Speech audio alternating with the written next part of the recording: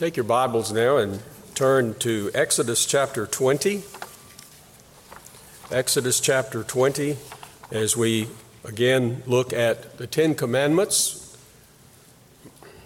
You know, as Dr. McKelvey and I have been tag teaming in our preaching, Dr. McKelvey's going through 1 John, and I'm going through the Ten Commandments. That is not the result of some master plan that he and I devised. It's just the way that the Lord worked it out. And we come to a third examination of the fourth commandment. Third examination of the fourth commandment. And we're going to complete our study of that fourth commandment today. So let's once again read verses 8 through 11, or listen and follow along as I read verses 8 through 11 of Exodus chapter 20. Remember the Sabbath day to keep it holy. 6 days you shall labor and do all your work, but the seventh day is a Sabbath to the Lord your God. On it you shall not do any work, you or your son or your daughter, your male servant or your female servant, or your livestock, or your sojourner who is within your gates. For in 6 days the Lord made heaven and earth, the sea, and all that is in them, and rested on the seventh day. Therefore the Lord blessed the Sabbath day and made it holy. This is the word of the Lord.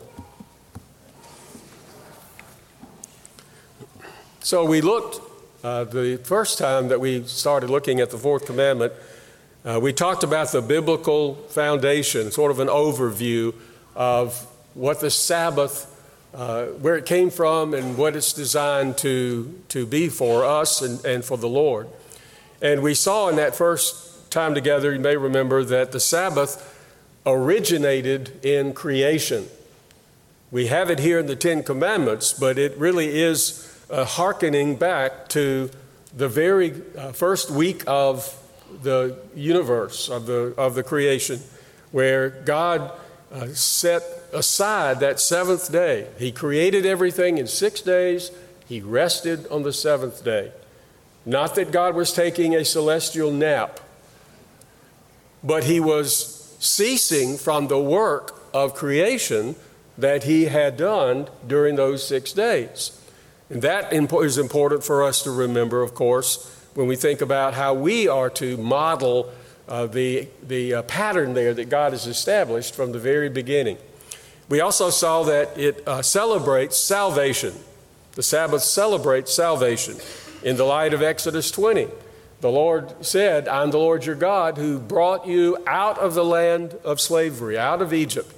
He delivered them. He rescued them. He saved them in a real sense. And then in the New Testament, of course, Christ is our deliverer from the bondage of sin. And so what happened with the people of God as they were rescued from Egypt was a type or a shadow, if you will, of the reality and the fulfillment of Christ delivering us from sin. So that's the second thing for the Sabbath. And the third thing was it anticipates glorification. There is an eternal Sabbath that you and I will enjoy continually forever. And when we come together like this, like we're doing right now, we are anticipating that. We're thinking this is a taste. This is a sampling. This is a way to prepare us for our ultimate Sabbath. And we find that in Christ we have true rest. You will never have real rest in your heart and in your life unless you come to Christ as Jesus himself bid us to do. Come to me and I will give you rest. He is our rest. And we rejoice in that when we worship and when we take this Sabbath day for that purpose.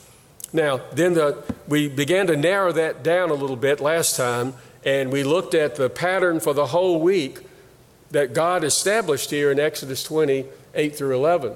6 days you shall work, but the seventh day is a Sabbath, a day of rest for you.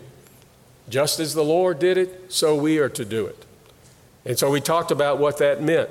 And now we're narrowing our focus down further to just thinking about the day itself this morning. What does this passage tell us about how we are to use the Sabbath? You know, we have to keep in mind that our calling as Christians is a distinctive calling. We are called to take this one day in seven. We're called to a number of things, but this is one part of it. We are called to take this one day in seven, now on Sunday, the Lord's Day, when Christ was raised from the dead, and we are to use it and live on that day in a different way from the rest of humanity that hasn't yet come to know the blessings of salvation. And so it shouldn't be surprising when we get frustrated when we see people treating the Sundays just like any other day. And really, we shouldn't expect any different. That's, they don't have that love for the Lord yet. Hopefully they will, but we see it all the time. And Sundays are just another day, sort of a catch-all day. But what really should concern us and make us think about ourselves, what about those who are professing Christians? What about those who are members of evangelical churches? I imagine you've had the experience of seeing professing Christians treat Sundays pretty much like non-Christians do. Many of them have been swept into the thinking of our secular culture. We are to be like, in our relationship to the fallen world, we are to be sort of like a ship in the ocean. The purpose of the ship in the ocean is for the ship to be in the water, but water not to be in the ship, right? We are to be in the world, but we are not to be of the world. And when it comes to how we take this first day of the week and how we use it, we need to really remember we're supposed to be different. We're supposed to have people look at us and say, man, you're really weird. You're wasting a whole day by resting and going to church and all this. But the thing that really is disturbing is the fact that on your way to worship, on my way to worship, we might well see folks we know who are members of an evangelical church, and we see them out there mowing their lawn on Sunday morning, or getting out of their car at the grocery store, or pulling out their golf clubs out of the trunk of the car to go play a round of golf on Sunday morning, Sunday during worship time. They don't really think much about it. And that's not the way it should be. Now, we're not here to pronounce judgment on them. The Lord will take care of that. But more importantly, what about us? How are we to use this Lord's Day?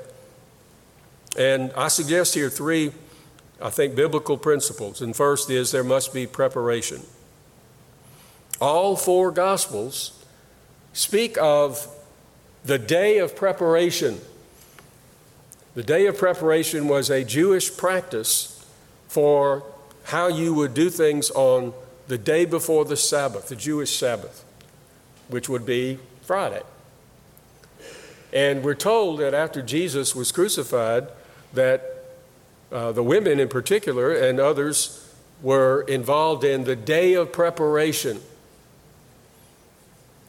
And you can read toward the end of all of the four Gospels, each Gospel writer's version of that. But just the fact that there was a day called the day of preparation should tell us something. Is there a kind of preparation that you and I are involved in when it comes to Sunday? Sometimes we find ourselves doing everything we can to just get everybody loaded up and dressed and loaded up and get to church, and we're almost out of breath by the time we get here. And maybe there's been some really lively conversations on the way over here. Be that as it may, we do not keep this Jewish law, of course, in the same way that we would not keep any of the ceremonial laws in the Old Testament, because Christ has done away with those. But the principle, we don't have an official day of preparation, but the principle of preparation certainly is good and wise. And the idea is prepare on Saturday for Sunday. And when I say prepare on Saturday, I don't mean take another Sabbath day, make Saturday another Sabbath day. No. But there are things that we can do that enable us to be primed and ready for worship when we come to the Lord's house on the Lord's day. There is physical preparation, for instance. How much sleep did you get last night? Or at least that you attempted to get? You know, if we have a big celebration on Saturday night, well, that's all fine and dandy, but if it keeps you up to 1 or 2 o'clock, or if anything for that matter keeps you up to 1 or 2 o'clock that you might have had some control over, that's going to probably have an effect on how sharp you're going to be on Sunday. Simple thing. Make sure you get enough rest for the day of rest so that you can give your best on that day. What about meals on Sunday? It would be a wise thing, it seems to me, that whatever meal you're going to have on main meal for Sunday, that you seek to prepare for that meal as much as you can on Saturday and just minimize what would be involved in eating on Sunday. Of course, I know that there's some people say, well, I got that solved, I go out to eat. A lot of people do that. I would say at best that's highly debatable. Listen, a lot of ink has been spilled over what we can do and what we can't do on Sundays. I'm trying to impress upon you, though, principles. And we'll get to a little bit more of that as we go here. Physical preparation. It's like the instruments in an orchestra tuning up before they actually play in a concert. I always enjoyed that. You know, when I think it's the violinist, the first chair will hit an A on the violin. And everybody else, all their instruments will start playing that A. And I'll make sure that they're in tune. They do that before they actually start the program. We have to do that too. The Puritans used to talk about it's like preheating an oven, where you get your body and spirit prepared. And that, of course, talks about the need for spiritual preparation as well as physical preparation. Primary thing there is prayer. Do you pray for the worship service before you ever get here? It's good to pray when you get here. Take some time just to quiet your mind and heart and spirit and be very, very focused. But what about Saturday? For that matter, as you get closer and closer to Sunday, start praying more for the time that you'll be in worship. Praying for yourself that you'll be a true worshiper. Praying for everybody else that will be here worshiping with you. Praying for the people who will be leading the worship service. And certainly the Lord knows you need to pray for the preacher. As one preacher in this setup that we've got right now, I covet your prayers, and I'm always appreciative of those who tell me that they are praying for me. That's the key for not just the preacher, but the whole worship service. Pray for our musicians. Pray for the elder who leads us in prayer and the reading through the Psalms. Anyone that's involved. We need to be praying for the Lord to bless that, to work Not just that things go smoothly, sometimes they won't, but that things will go well spiritually with the blessing of God. Prepare yourself. You know, at Psalm 24, verses 3 and 4, there's a question that the psalmist asks. Who shall ascend to the hill of the Lord? Who shall stand in his holy place? That's a good question.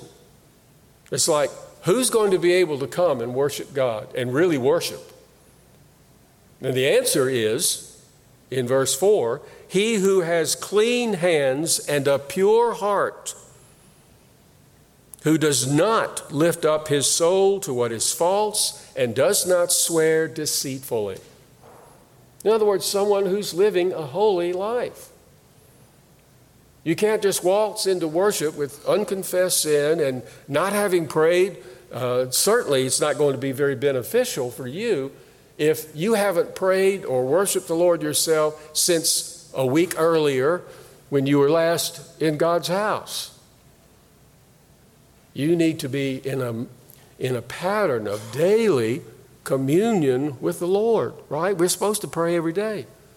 We're supposed to seek the Lord every day. And as we do that, we build ourselves up and prepare ourselves for what's coming on Sunday so that it won't be sort of a shock to our system. Oh, I got to pray. We'll be ready to go. Dashing off to church without giving a thought to preparation for what you will be doing while at church is no way to get to be at your best or to give the Lord the honor and glory that he should receive from us. Do you want to know why you struggle to engage in the elements of worship at times? Do you want to know why? Do you want to know why you, as often you said, you didn't get much out of the service today? Well, that could be the preacher's fault. That could be because of other things. Maybe you're not feeling well, who knows? But a lot of times it's just because we weren't prepared to worship. We weren't in a good spiritual frame of mind. So we ought to consider that when we evaluate how we are responding or how well we're doing as we worship. Secondly, there must be dedication. Preparation, dedication. And here I'm just simply saying we've got to really think seriously about how we use the Lord's day. Some people would say, oh, that's getting legalistic. You're trying to draw these little guidelines for you. Oh, you can't do this, you got to do that. And you start, the more you think about it, the more it starts making your head swim. I like what Derek Thomas said. He recently wrote a great little book, by the way, on worship called Let Us Worship God. It's very helpful, brief treatment, but covers the bases quite well. He said this: it is not legalistic to require compliance to something God requires of us. It's real easy for people to say when you're getting serious about keeping God's commandments, oh, you're a legalist. No, not in that sense, not in the pejorative sense. We are legalists in that we say with the psalmist, oh, how I love your law. It is my meditation all the day. We're legalists in the sense of Jesus when he said, if you love me, you will keep my commandments.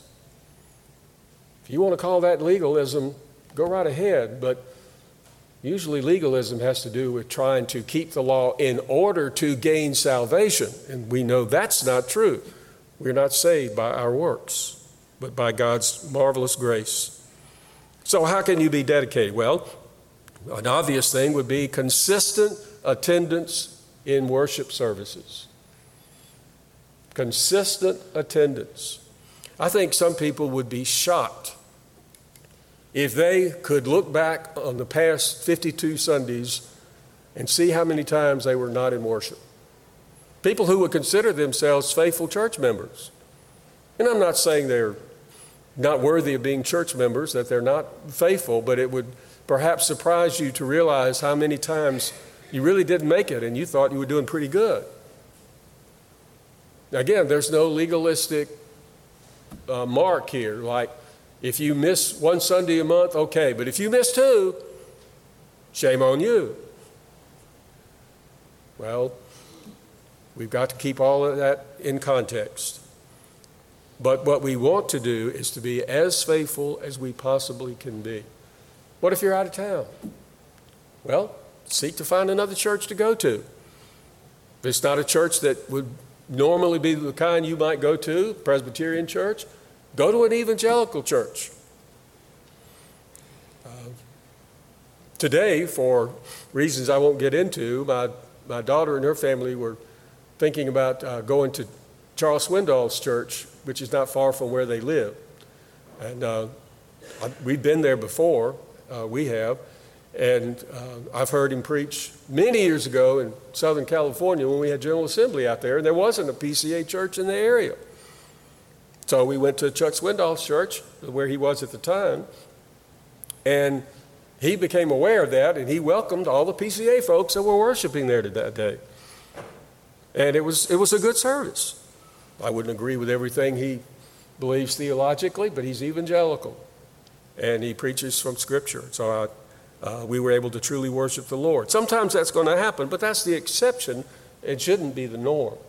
If you make vows to be committed to your specific church, then it is incumbent upon you, and you ought to want to be here every time you possibly can.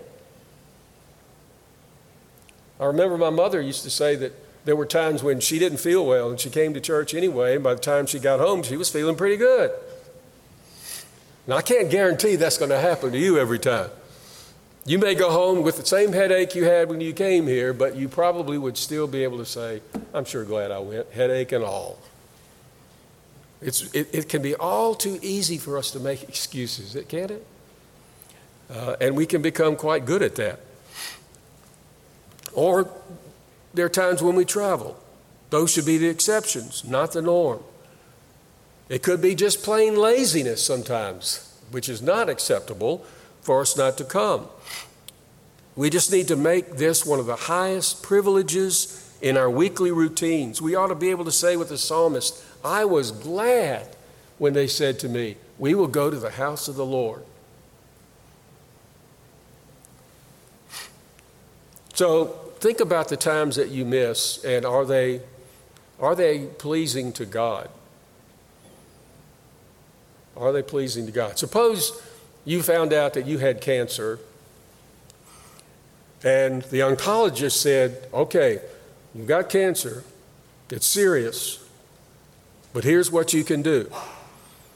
I want you to come every Tuesday for 10 weeks and undergo chemotherapy. And you cannot miss, or it will endanger your health. What would you do? Well, you'd do everything you could. You wouldn't miss one time.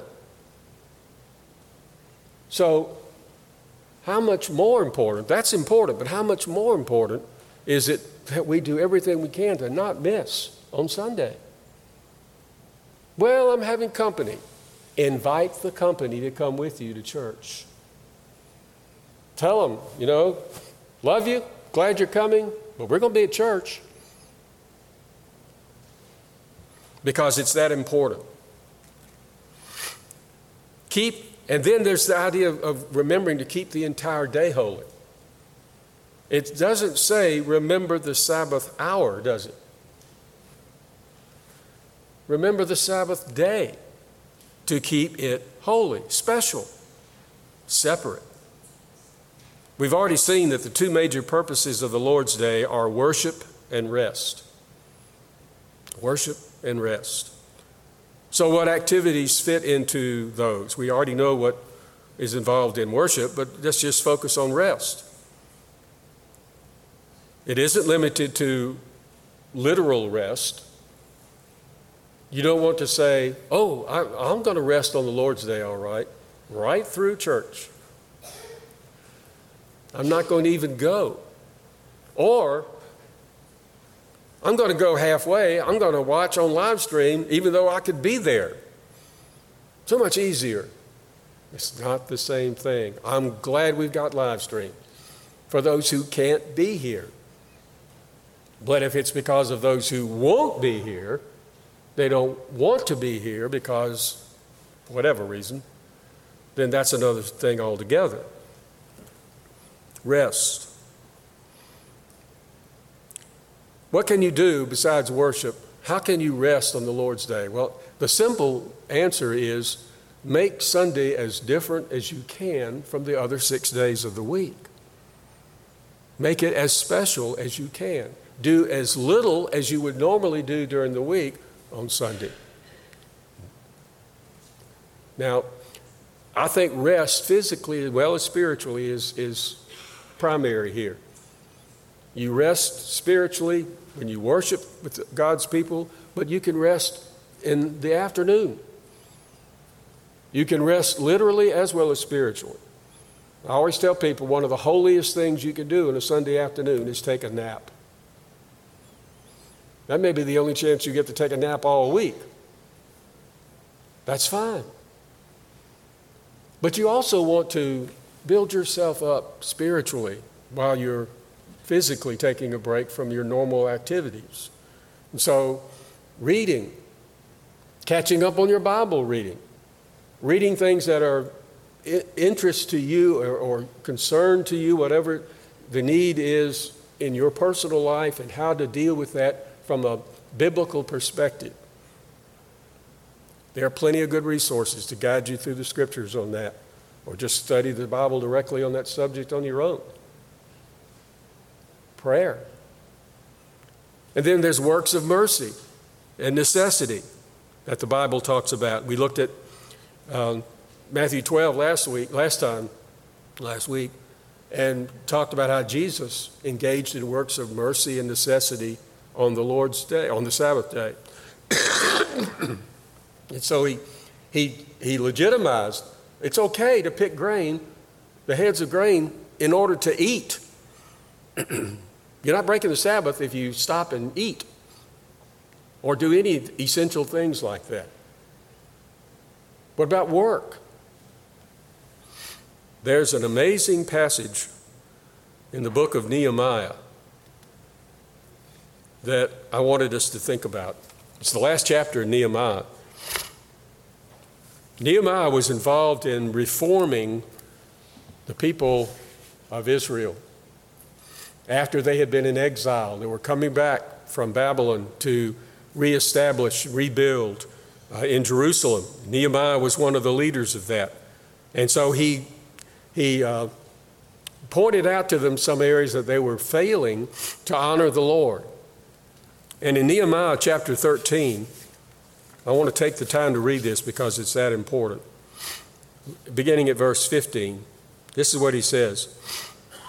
In those days I saw in Judah people treading wine presses on the Sabbath and bringing in heaps of grain and loading them on donkeys, and also wine, grapes, figs, and all kinds of loads, which they brought into Jerusalem on the Sabbath day, and I warned them on the day when they sold food. Tyrians also, who lived in the city, brought in fish and all kinds of goods and sold them on the Sabbath to the people of Judah in Jerusalem itself. Then I confronted the nobles of Judah and said to them, "What is this evil thing that you are doing, profaning the Sabbath day? Did not your fathers act in this way? And did not our God bring all this disaster on us and on this city? Now you are bringing more wrath on Israel by profaning the Sabbath." That says a lot to us, doesn't it, about commercial activities on Sunday.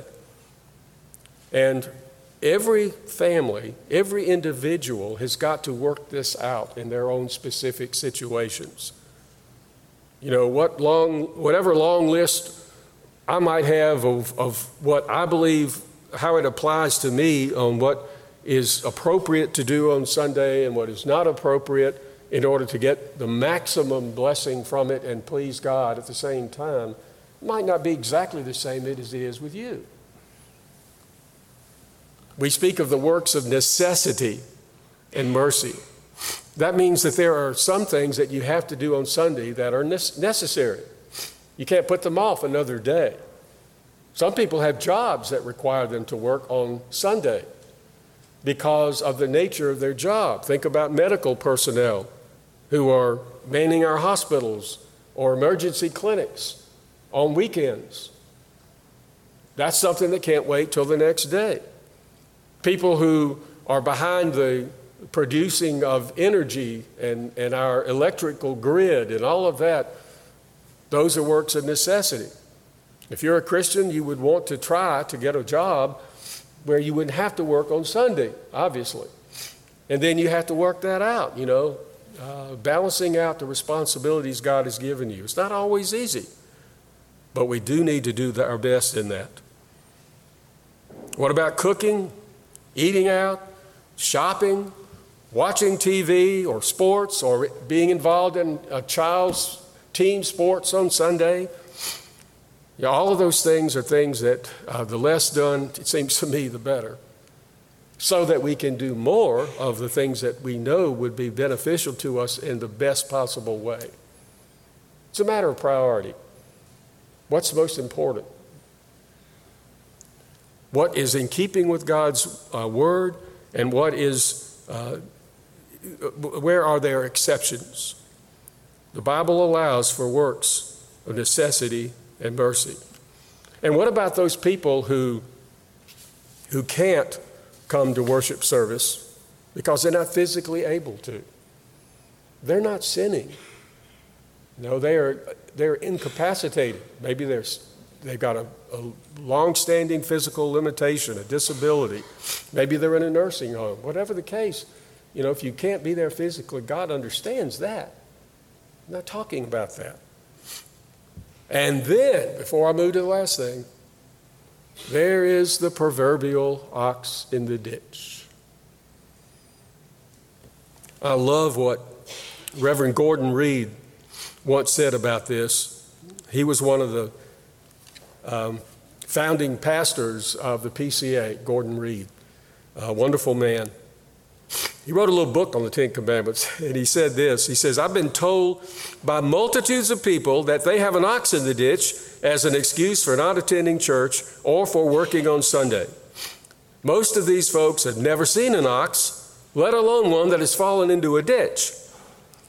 But allowing for the times when the ox is truly in the ditch, if that happens on a regular basis, the best thing for you to do is to either sell that clumsy ox before it hurts itself or you, or at least fill in the ditch, but not on Sunday." A lot of wisdom there. Bottom line, make Sunday as special as you can. Focus on your spiritual and physical rest in Christ. Each Christian and then each family, as I said, has to work this out. There's a little verse that says this, and I think it has a lot of wisdom in it. "A Sabbath well spent brings a week of content and strength for the toils of the morrow. But a Sabbath profaned, whate'er may be gained, is a certain forerunner of sorrow." And then notice from your outline there must be expectation. Expectation. Here's the beautiful promise of God in Isaiah 58, verses 13 and 14. We need to realize what God promises us by keeping the Sabbath day holy. It's nothing new. Isaiah dealt with this, speaking to Israel, verses 13 and 14, last two verses of Isaiah 58. "If you turn back your foot from the Sabbath, from doing your pleasure," and the footnote there in the ESV says doing your business, the focus is on your, "from doing your pleasure, your business on my holy day." Your business, my day. "And if you call the Sabbath a delight and the holy day of the Lord honorable, if you honor it, not going your own ways or seeking your own pleasure or talking idly, Then you shall take delight in the Lord, and I will make you ride on the heights of the earth.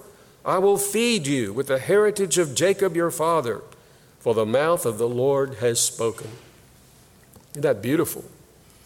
A beautiful promise of blessing when we keep the Sabbath day. The Christian should not think of keeping the Lord's day holy then as a burden.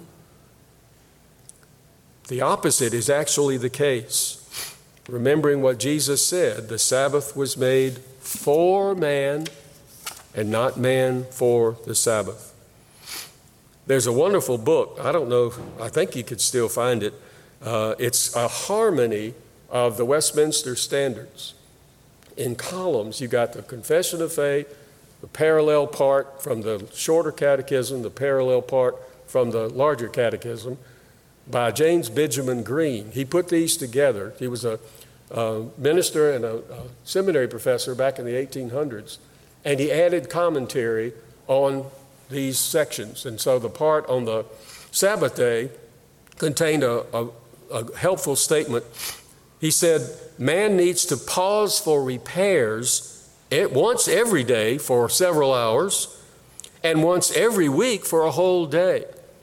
After the wear and tear of 6 days, he needs time to lay down the tools of his trade and to straighten up, clean up, dress up, and look up.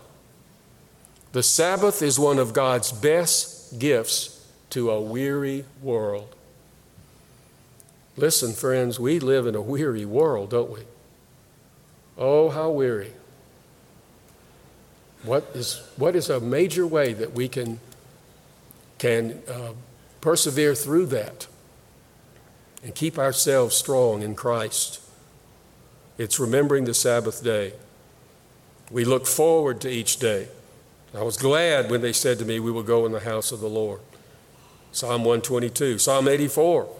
How lovely are your dwelling places. My soul longs and faints for the courts of the Lord. We should have the kind of joyful anticipation for every Sunday that children do for Christmas Day or their birthday. I think it would be wise if each of us step back from our weekly habits to re-examine how we view the fourth commandment and how we practice the keeping of it. I'm quite certain that all of us, myself included, have inconsistencies in our use of Sundays. I'm quite certain that all of us have ways that we could keep the Sabbath day holy more consistently, more faithfully. But don't focus only on the negatives. Can't do this, can't do that. Because remembering the Sabbath day is ultimately a most positive practice. Here's what we need to do. First, confess where you fail to keep the Lord's day as you should. Think in terms of what Scripture teaches us about it. What we ought to do to make the Sunday more distinctly holy and special. Confess that to God. You don't wallow in that. Just acknowledge it to the Lord. Lord, we just really aren't doing a good job in this particular way, whatever it is. And of course, we cling to the promise of forgiveness when we do that. The blood of Christ was spilled on the cross for our sinful failures. That's why Jesus came and died and rose again, for our sins, so that we not only could be forgiven, but we could have the power to be obedient and more faithful to the Lord. And then learn to think of Sunday the way God designed Sunday to be. Think of it as a way of praising your Savior that you love and you know loves you, and receiving from Him, from His love, the blessings that He wants to shower upon you, that holy manna that He wants to shower upon you through your loving obedience. As with every one of the 10 Commandments, God in His love for us instructs us how to love Him and how to love others. And those who are trusting in Christ as their Savior from sin find joy and find freedom when they keep his commandments. Our true rest is found in Christ alone. I began with that, I'm ending with that. And let's be sure that we can say before God, Lord, I am seeking, and I ask you to help me continue to seek, to remember the Sabbath day and to keep it holy. Let's pray. Lord, we thank you that you have been faithful to us, even though we often stray, even though we still struggle with how to live out the instructions you give us in your word. Help us to continue to labor, to find that real rest, and to see how you have designed these commandments for our good. You've designed them so that we can reflect your holiness and be a light in this burdened and dark world. Help us, we ask. In Jesus' name we pray. Amen.